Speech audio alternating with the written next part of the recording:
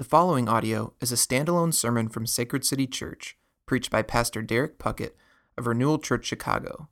For more information about Sacred City Church, please visit sacredcitychurch.com. Hear the word of the Lord from John 4:1-42.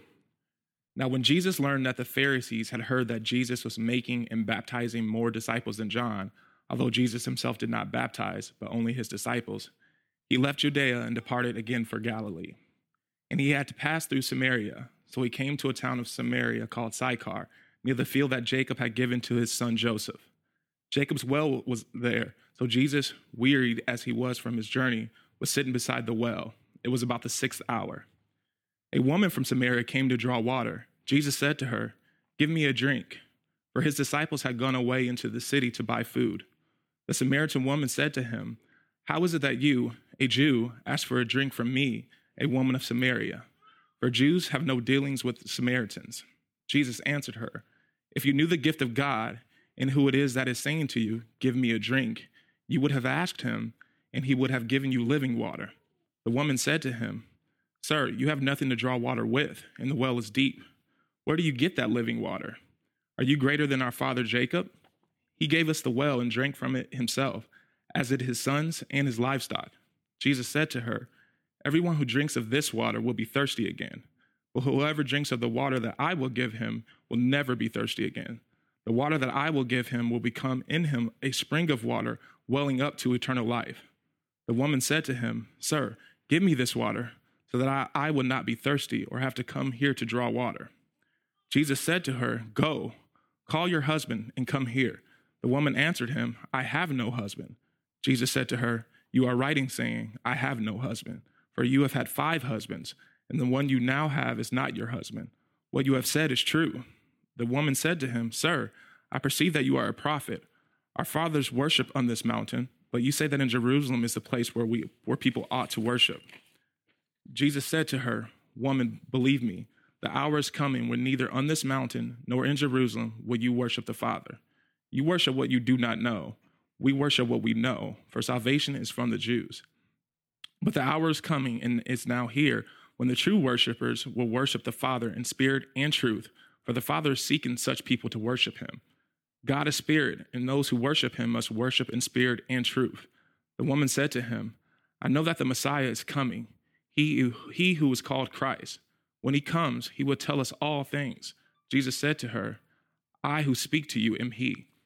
Just then disciples came back. They marveled that he was talking with a woman, but no one said, "What do you seek?" or "Why are you talking with her?" So the woman left her water jar and went away into the town and said to the people, "Come, see a man who told me all that I ever did. Can this be the Christ?" They went out of town and were coming to him. Meanwhile, the disciples were urging him, saying, "Rabbi, eat." But he said to them, "I have food to eat that you do not know about." So the disciples said to one another, "Has anyone brought him something to eat?" Jesus said to them, "My food is to do the will of him who sent me and to accomplish his work. Do you not say, 'There are yet 4 months, then comes the harvest'? Look, I tell you, lift up your eyes and see that the fields are white for harvest. Already the one who reaps is receiving wages and gathering fruit for eternal life, so that the sower and reaper may rejoice together. For here the saying holds true, one sows and another reaps. I sent you to reap for which you did not labor. Others have labored, and you have entered into their labor." Many Samaritans from that town believed in him because of the woman's testimony. "He told all that I ever did."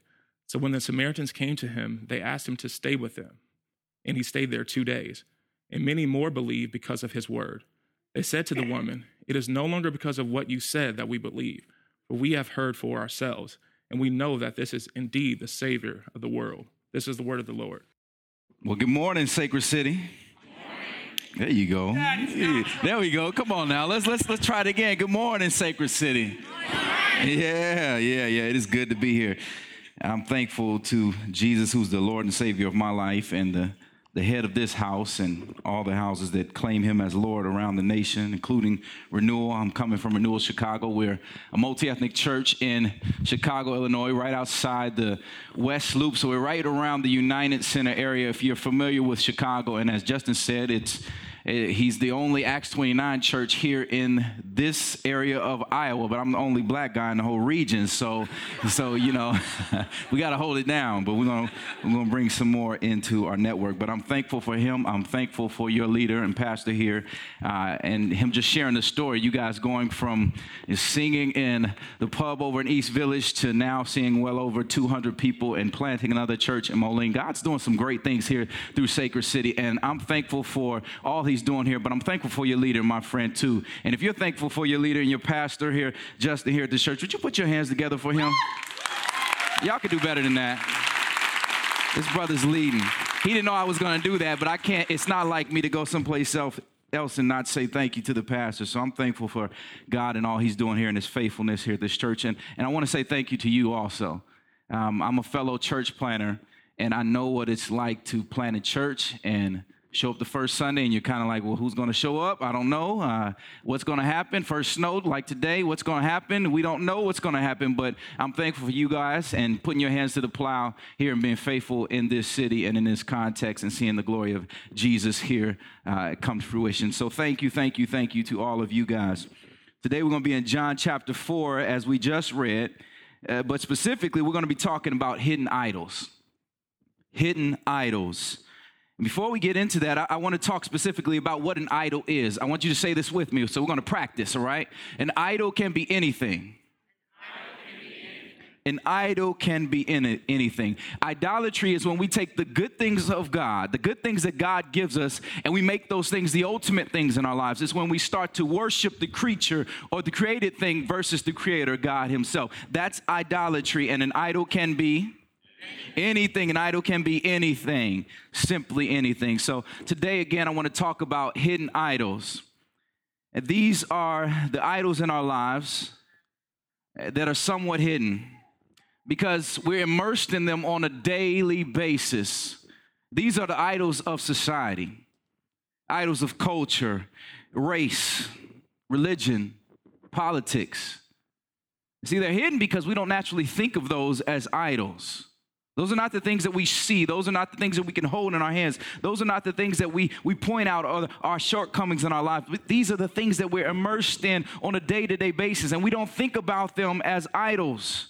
But in a day like today where young black men are getting killed, or police officers are getting shot, and we hear about politics on the news every day. What happens is these cultural and these racial idols, these societal idols, they start to rise up within us, and we start to react in ways that we didn't know we could. These hidden idols start to come out. So this is where I want to spend our time today. Now, we won't necessarily be able to touch on every idol that's hidden in our lives, but the hope is that it will help you get under the covers in your heart and dive deeper in your heart and what Jesus is doing there so he can unveil and reveal these hidden idols in your life, and you know what to do with those as they come up.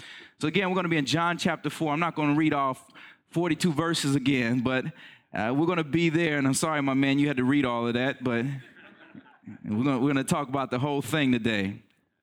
John chapter 4. But before we go any further, again, I want to talk about hidden idols. I want to pray. Would you pray with me?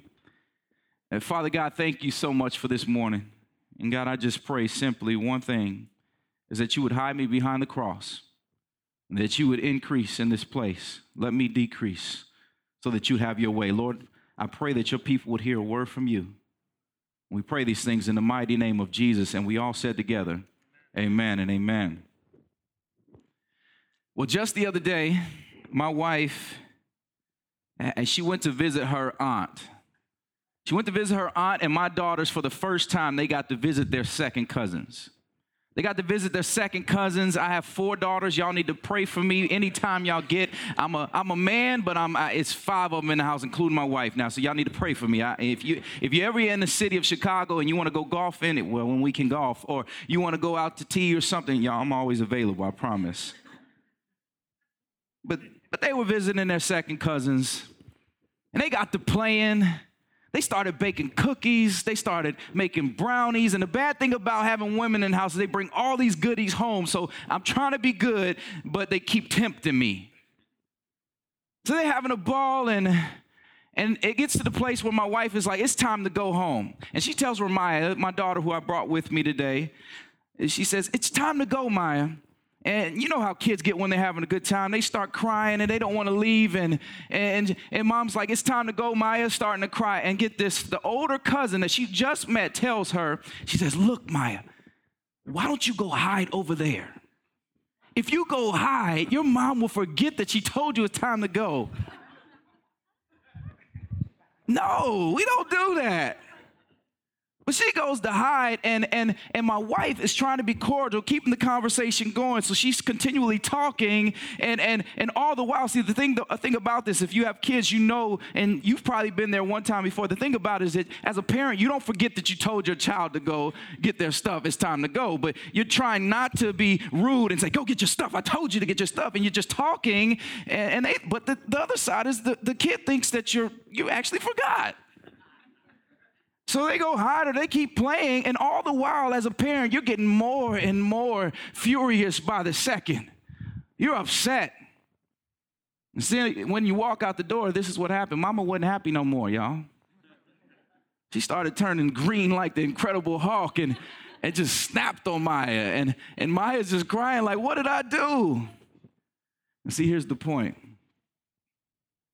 Hiding is never good.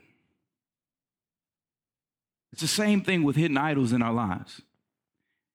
When they start to reveal themselves in our lives, it's never a good thing. It's never a good thing. See, these are the idols that are not easily noticed. They may not be the deep heart idols or the idols that drive you like power, money, love, or success. But these are the ones that because of your culture, because of the color of your skin, you don't tend to notice. For example, our culture. We live in this culture of me, right? Everything revolves around me. We don't like to recognize it, but we simply won't do anything or want to get involved with anything if it doesn't benefit us.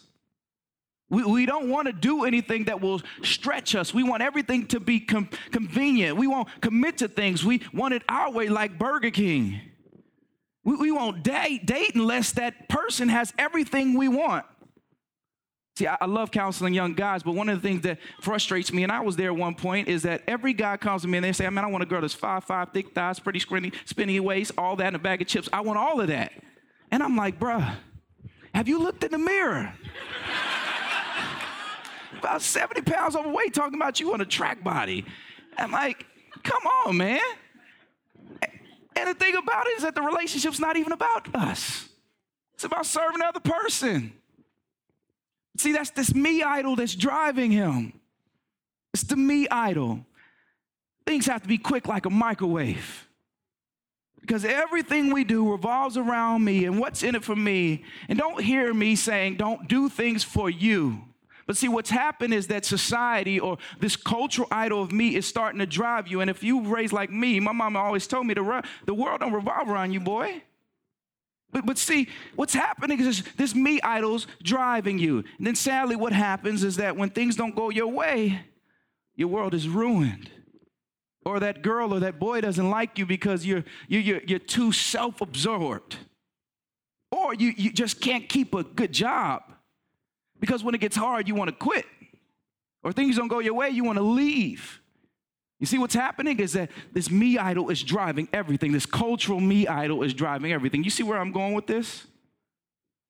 See, things can easily be hidden in society, and what tends to happen is it drives a certain narrative in our lives, and that's what happens. It's these hidden idols that they start to drive everything that goes on in our life. And see, in our passage today in John chapter 4, we're specifically going to look at this cultural and this racial hate between the Samaritans and the Jews that has existed for hundreds and hundreds of years. It's drove the way they interact, and I would simply call that a hidden idol. It's a hidden idol. So as we jump into this text here at the beginning, you see that Jesus has just left Judea. He's traveling to Galilee. We see this in verse 3. Now, the interesting thing about this is that in verse 4, the text says that Jesus had to go through Samaria. Remember that he had to go through Samaria. That word had. See, the truth is, yes, to get to Galilee, it was the shortest distance. It took about 4 hours or so to get through, go through Samaria to get through Galilee. But he didn't have to go through Samaria. See, the Jews, they avoided Samaria at all costs. They hated the Samaritans. There was this deep hostility, this long history that existed between the Samaritans and the Jews. They did not like each other. It dates all the way back to 722 BC, 700 years and counting right now. And it still exists today. It began when the Assyrians, they took over Israel. They intermarried with the Israelites and they procreated. And this is where you get these people called the Samaritans. Jews to this day still call them half-breeds.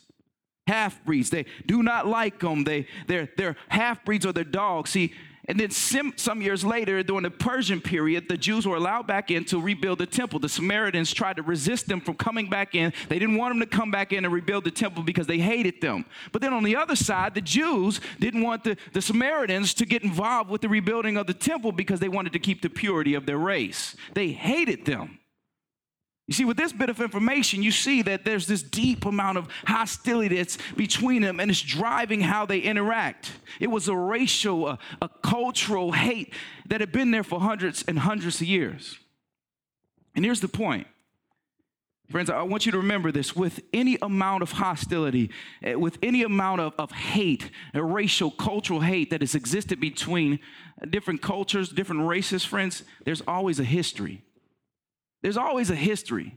Now, we can try to neglect it, but we really can't neglect it. We can try to change it. We can't change it. History is what it is, but we have to recognize history in order to move forward. We have to acknowledge it. See, most of the problem here in America is that when it comes to race, when it comes to problems that keep us separate, is that we don't know the history of racial problems in America. Or we don't like to acknowledge it. We don't like to, we neglect it. We just try to keep moving, and we don't realize or acknowledge where we come from.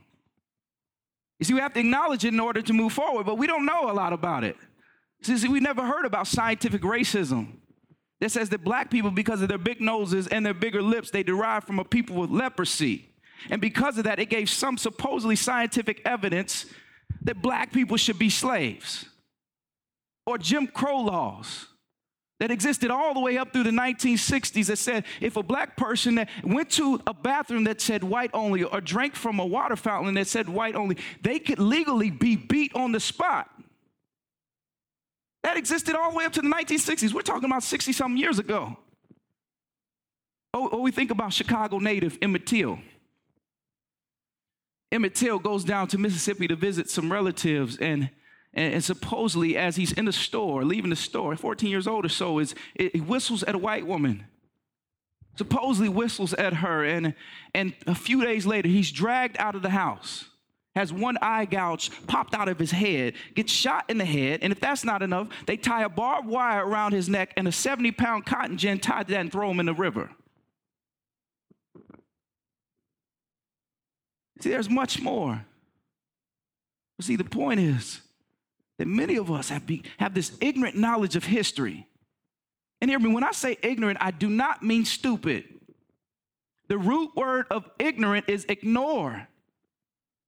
And we begin to ignore history. We begin to ignore the systems and the problems in place where we act nonchalant towards incidents in Ferguson, Missouri, or Eric Garner, or Tamir Rice, or Alton Sterling, or Philando Castile.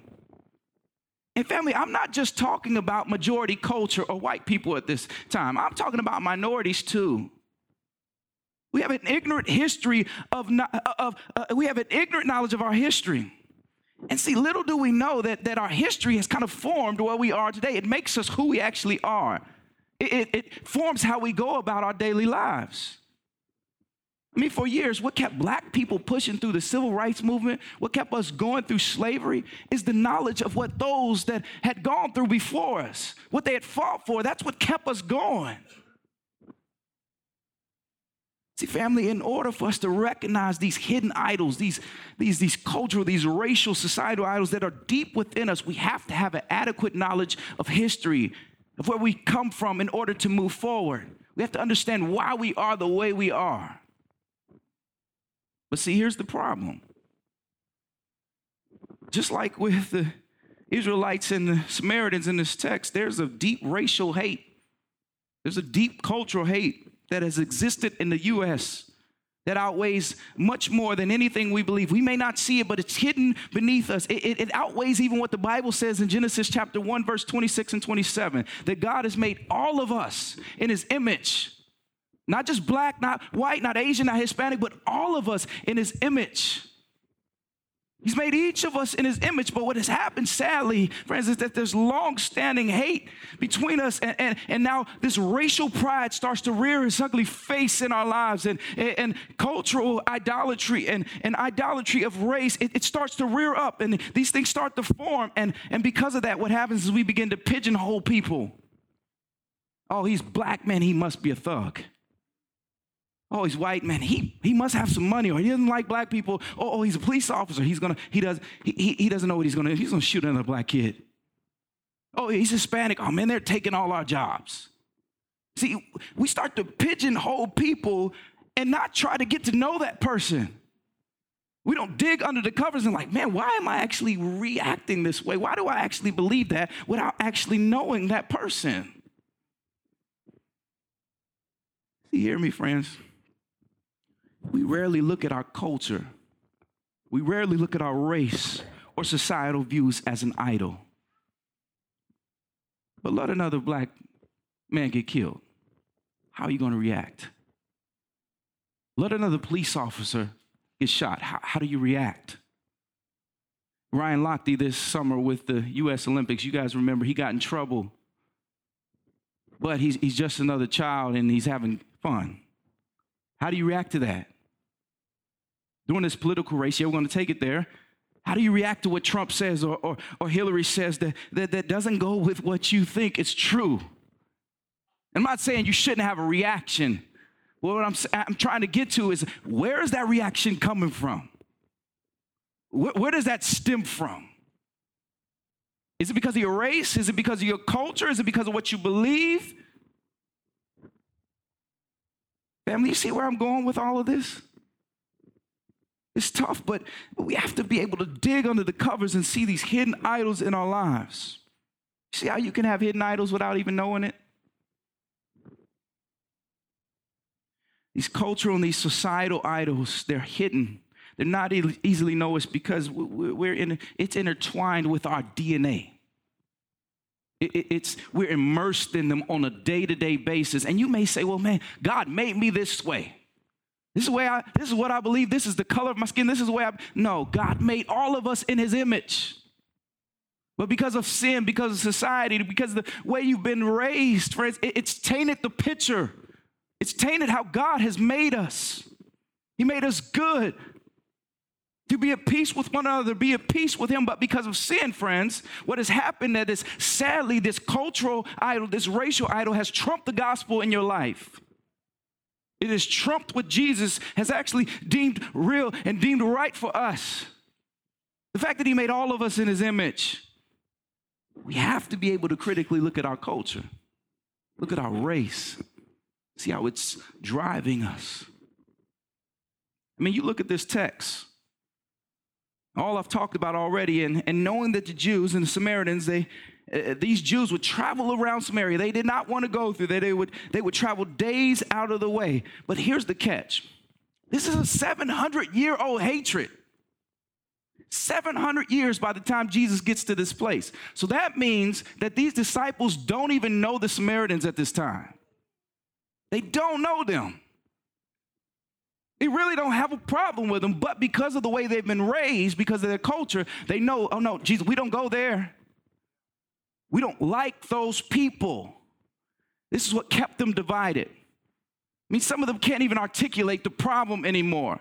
But they say, Jesus, because of our culture, they see where Jesus is going. They said, no, those are dogs, Jesus. They're half-breeds. We don't go there. We don't go south of Locust. We don't go there. No, Jesus, we don't do that.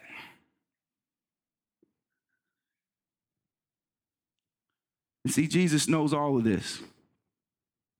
Disciples come back in verse 27, and they marvel at this woman. Don't say a word. They marvel that Jesus is talking to them, talking to her. And Jesus knows that what the culture says, what the divide says, and he says, he tells them right now, it goes back to verse 4. Remember I said that word had? Remember that word had? See, Jesus knows he shouldn't be there. He knows that the culture says, don't come here. The racial idol keeps them divided. But Jesus, in verse 4, the text says he had to go through there. Now, this word in the Greek is pronounced day. It means simply that it was necessary. It was necessary. So this word is almost always used when God or Jesus do something by divine providence, which means that Jesus did this on purpose. Y'all. This means that he was intentional. It means that Jesus' mission was for all people.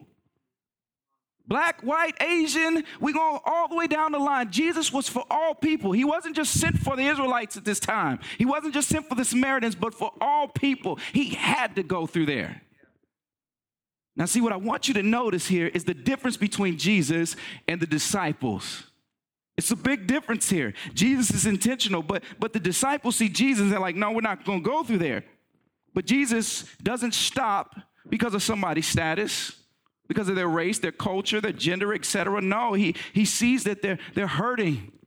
Jesus doesn't back away. No, he steps into the problem with them. He steps in, but the disciples say, oh, no. They actually disappear.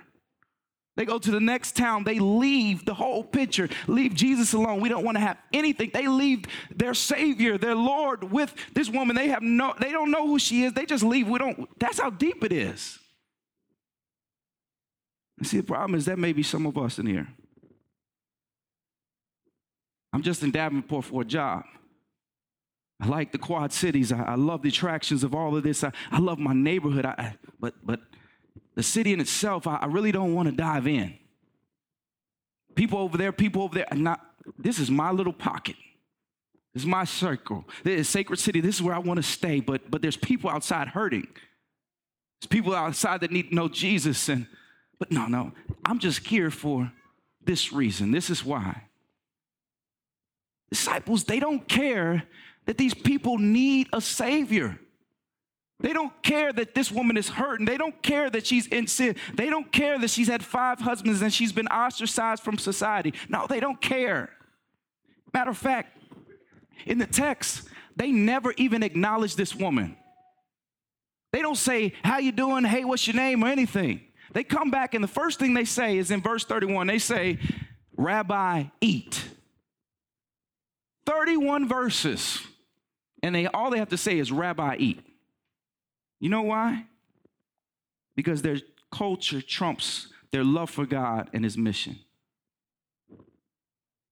It's a hidden idol. It's something that has become ultimate in their lives, and God has taken a back seat. I mean, it's like earlier this year. You all remember when Harambe the gorilla got shot? Man, there were more posts, more social media uproars about this gorilla getting shot. And I'm not for animal cruelty or anything, but the gorilla got shot, and we talked about that so much, more than the fact that young black boys and young black girls get shot and killed in Chicago every day. They get shot and killed here. But Harambe the gorilla got shot, and we had to shut down social media. See, I'm not for the cruelty of animals, but the thing is, friends, the reason that these can be so important, the thing that makes us react to this, because of this cultural idol. And see, what's happening is that we view, okay, that's Harambe. I care about animals, but those black little boys getting killed, man, they're thugs. They deserve that. Oh, man, those dudes getting killed and shooting each other, they're crazy. They're gang members. We start to say things like that, and we start to believe things like that. Oh, it's outside of my little circle, so I don't really care about that. Well, friends, when we think things like this, the understanding of what God says in Genesis chapter 1, 26 and 27, making all of us in his image, not Harambe, making all humans in his image, that mission, that truth, it's in the back seat now. It's taking a backseat to what we believe in our culture. It's taking a backseat to what we believe about our identity. And all of a sudden, what happens south of Locust, what happens in the other part of the Quad Cities, what happens here, it does not really affect me. Or maybe it has nothing to do with my culture. I despise it. It's not in my little circle, so I don't want to have anything to do with it. But Jesus in this text, he does not back away from this woman. He doesn't. He goes to her. He steps into her mess. He engages her. But sadly, most of us, we tend to be like the disciples. We struggle with this. We don't pay attention. We don't like to care. Or they're different than me. I don't even know how to approach that issue. I don't know what to do right here. Jesus just sat by a well and talked to a woman. He didn't do anything specific, just started talking to her and engaged her. It's as easy as that. See, what happens if it doesn't affect my little circle or my culture, then it doesn't matter. See, we as Christians, we begin to obey the culture more than what the Word of God says in Acts 1:8, where it says, be my witnesses to the other ends of the world. See, the mission of God takes a back seat to our culture. You look at this text, like I said before, these disciples, they don't care about the Samaritans. They don't care that they're actually in Samaria. That's what trips me out. They're in Samaria, but they don't care about these Samaritans and that Jesus is talking to this woman. They keep trying to get him to eat for 3 different verses. They're talking about Jesus eating. And in verse 34, Jesus finally fed up with it. He says, look, my food is to do the will of the one who sent me and to accomplish his work. Do you not say, there are not yet 4 months, then comes the harvest. Look, I tell you, lift up your eyes and see that the fields are white for harvest. See, here's the kicker. Jesus gives them an agricultural illustration, and they would understand this. He says, look, I'm I'm sent to do the will of the one who sent me. And do you not say there's 4 months, then the harvest? He says, look up. The fields are ripe. Now, to understand what Jesus is saying, you have to remember where they are, in the context that they are. Where are they right now? They're in Samaria. So when Jesus says the fields are ripe for harvest, who is he talking about? The Samaritans. But sadly, these disciples don't realize who Jesus is talking about, nor do they care because of their cultural and racial hate. This idol that's deep within them. See, I can picture this with me. Jesus, probably in a more boisterous voice, like, do you not say? The fields are ripe for harvest right now. I can picture him saying this, and he says, look up. Lift up your eyes. And as soon as the disciples stop looking at him and they look up, all they see is droves of Samaritans coming to them. See all these people coming to them, but they fail to realize it because of their hidden idol. Family, is that us this morning? Is there a cultural or a racial idol that's hidden deep within us that's driving us? Where we don't want to talk to people, we don't like to work with people, we don't want to eat with people that are different than us. Maybe not even different racially, maybe socioeconomically. And I don't deal with those people, they're different than me. Does your culture trump your belief of the gospel of Jesus Christ? Maybe you're saying, no, that's not me. Okay, well, let's look at this text again. There's another one here. There's another hidden idol. And this is this hidden idol. It's not only just cultural, not just racial, it's religious. It's religious. See, the folks during this period, the Jewish people, these disciples specifically right now, they did not only like the Samaritans because of their race and that they were different, but they really believed that the Messiah was only to come back for them. They didn't believe that he would save anybody else. He's for us. He's only for us. And then on that note, they thought that they were deemed holier than anybody else because they upheld the law a little bit more. See, they thought that these folks were half-breeds. They said, they're dogs. They don't deserve you, Jesus. They really don't want them to be saved.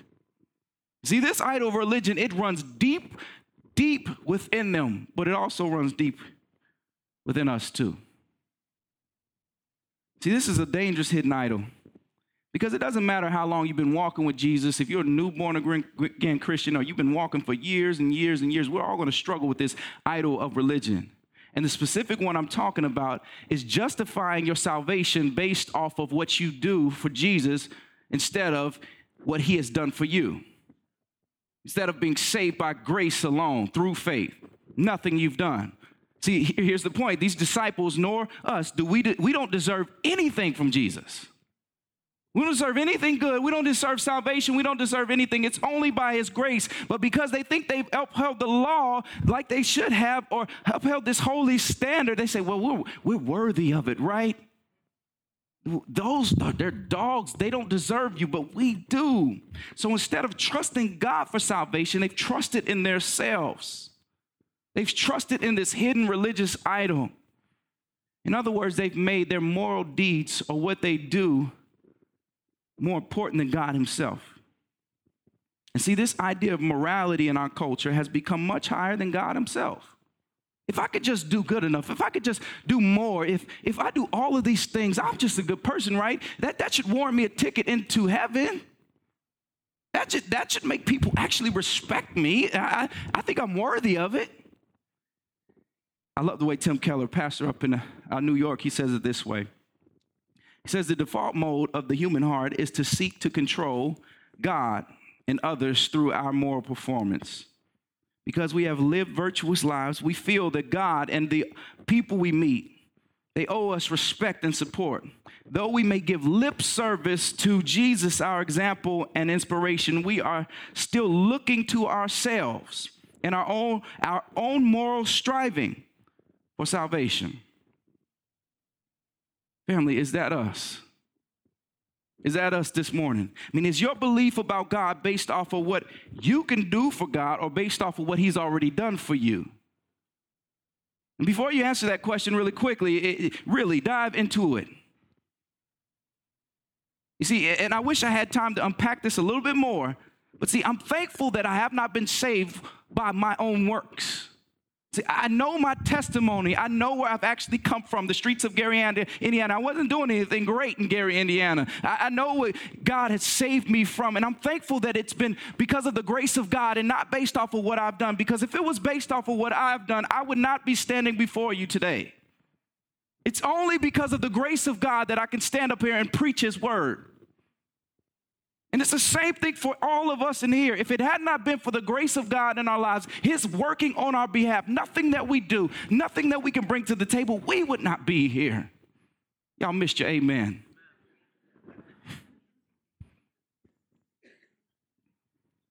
So family, the question, I know that's probably lingering in most people's minds right now.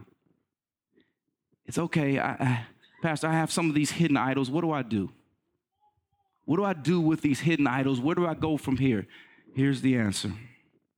The answer is simply acknowledge them. Acknowledge them.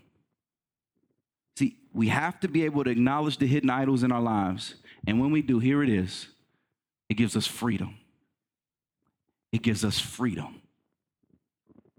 See, this Samaritan woman here, this text from verses 7 through 26, she acknowledges the long-standing racial hate. She acknowledges the cultural hate between the Samaritans and the Jews. She says things like, you say worship over here, and we say worship over here. You asked me to give you a drink, and I'm a Samaritan. I shouldn't be able to give you a drink. And Jesus says, no. If you knew who I was, you would want a drink from me. And she said, well, look, I acknowledge I've had 5 husbands. She starts talking about her own sin. Acknowledging it like willingly. Yeah, that's true. She willingly admits and acknowledges her mess. And look what happens. What happens? Jesus saves her. Ooh. Family, what I'm trying to say is that when we acknowledge strongholds, when we acknowledge these vices, when we acknowledge these idols, friends, in our lives, what happens is there's freedom. There's freedom because there's nothing now that's holding you back to receive what Jesus may have for you. You're standing there saying, Jesus, this is me. I'm sinful. This is me, Jesus. I don't like that person. This is where I am. This is what I was raised with. Jesus, this is me. Make me the man or the woman that you want me to be. Jesus, this is all I have. See, it gives you freedom. because it's not up to you anymore. It's up to him. But here, don't miss this, and I really want you to remember this. It's that God has to do the changing. God has to do the changing, because look, here's what happened. When we start to acknowledge these things, when we start to see problems in our lives, it can become problematic. Why? Because think about it. I mean, if there's a problem in your life, what do you try to do? You try to fix it.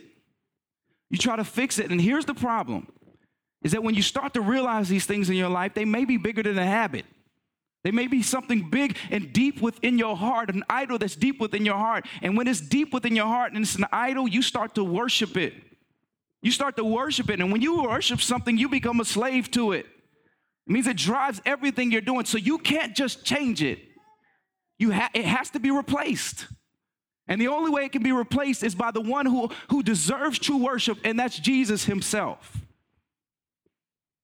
See, too many times we get into habits where we start trying to, oh man, I've been dealing with this, I'm struggling with this, and we start trying to change things as if they're just habits, and what happens is we keep on slipping right back into the same thing over and over and over and over again. And the reason is, it's probably not just a habit.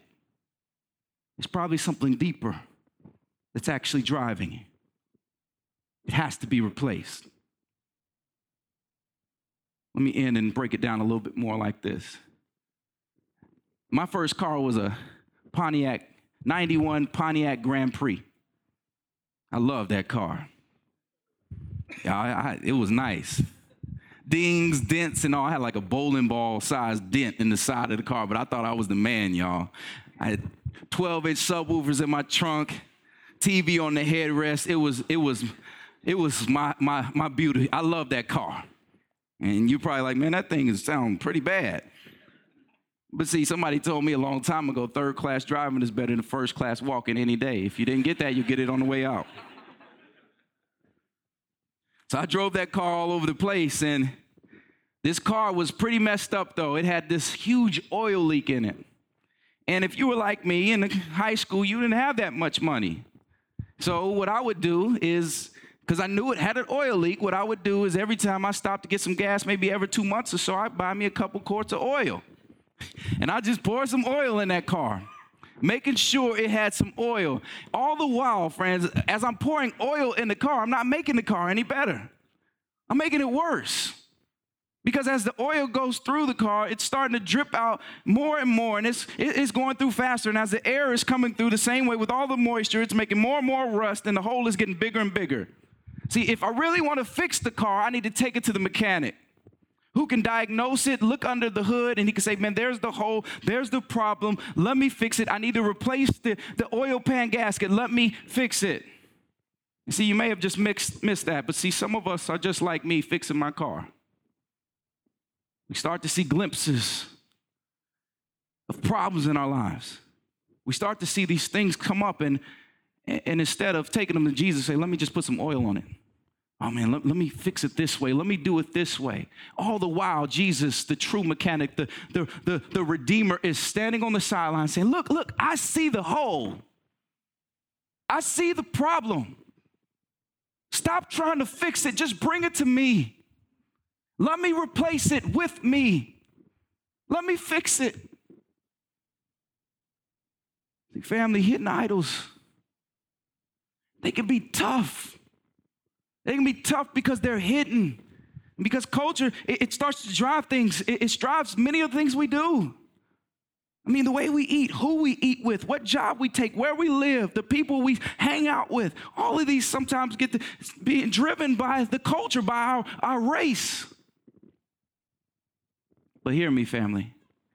As we looked at this text, Jesus doesn't let any line of division, anything stop him from getting to this woman. Not her gender. He shouldn't have been talking to a woman in the middle of the day. Not her race, not the culture, not the religion. He doesn't let any of that stop him from talking to this woman. He crosses every line possible of division to talk to her. So if we learn anything about Jesus or from Jesus from this text, is that culture should not drive the way we interact, the way we go about our lives. But instead, as Christians, as believers, we should be driving the culture. Big difference. But see, here's the point. We can't do that if we don't actually acknowledge these hidden idols first. Amen? Let's pray. Father God, thank you so much for this time. We thank you for your goodness. We thank you for your love. God, we just ask that, as this is a tough word for anybody, the encouraging thing about it, God, is that just like you did with this Samaritan woman, you go out of your way to reach us too. And you still do it on a day-to-day basis, God. So I pray for Sacred City and myself that we would trust you with those tough cultural idols, with those tough hidden racial idols, with those tough religious idols in our lives, and we would give them to you, Jesus, and that you would take them and use us however you may to reach anybody, God, in this context or across the world, God, to your glory and your glory alone, Lord. We love you, and we pray these things in the mighty name, and we said it together. Amen.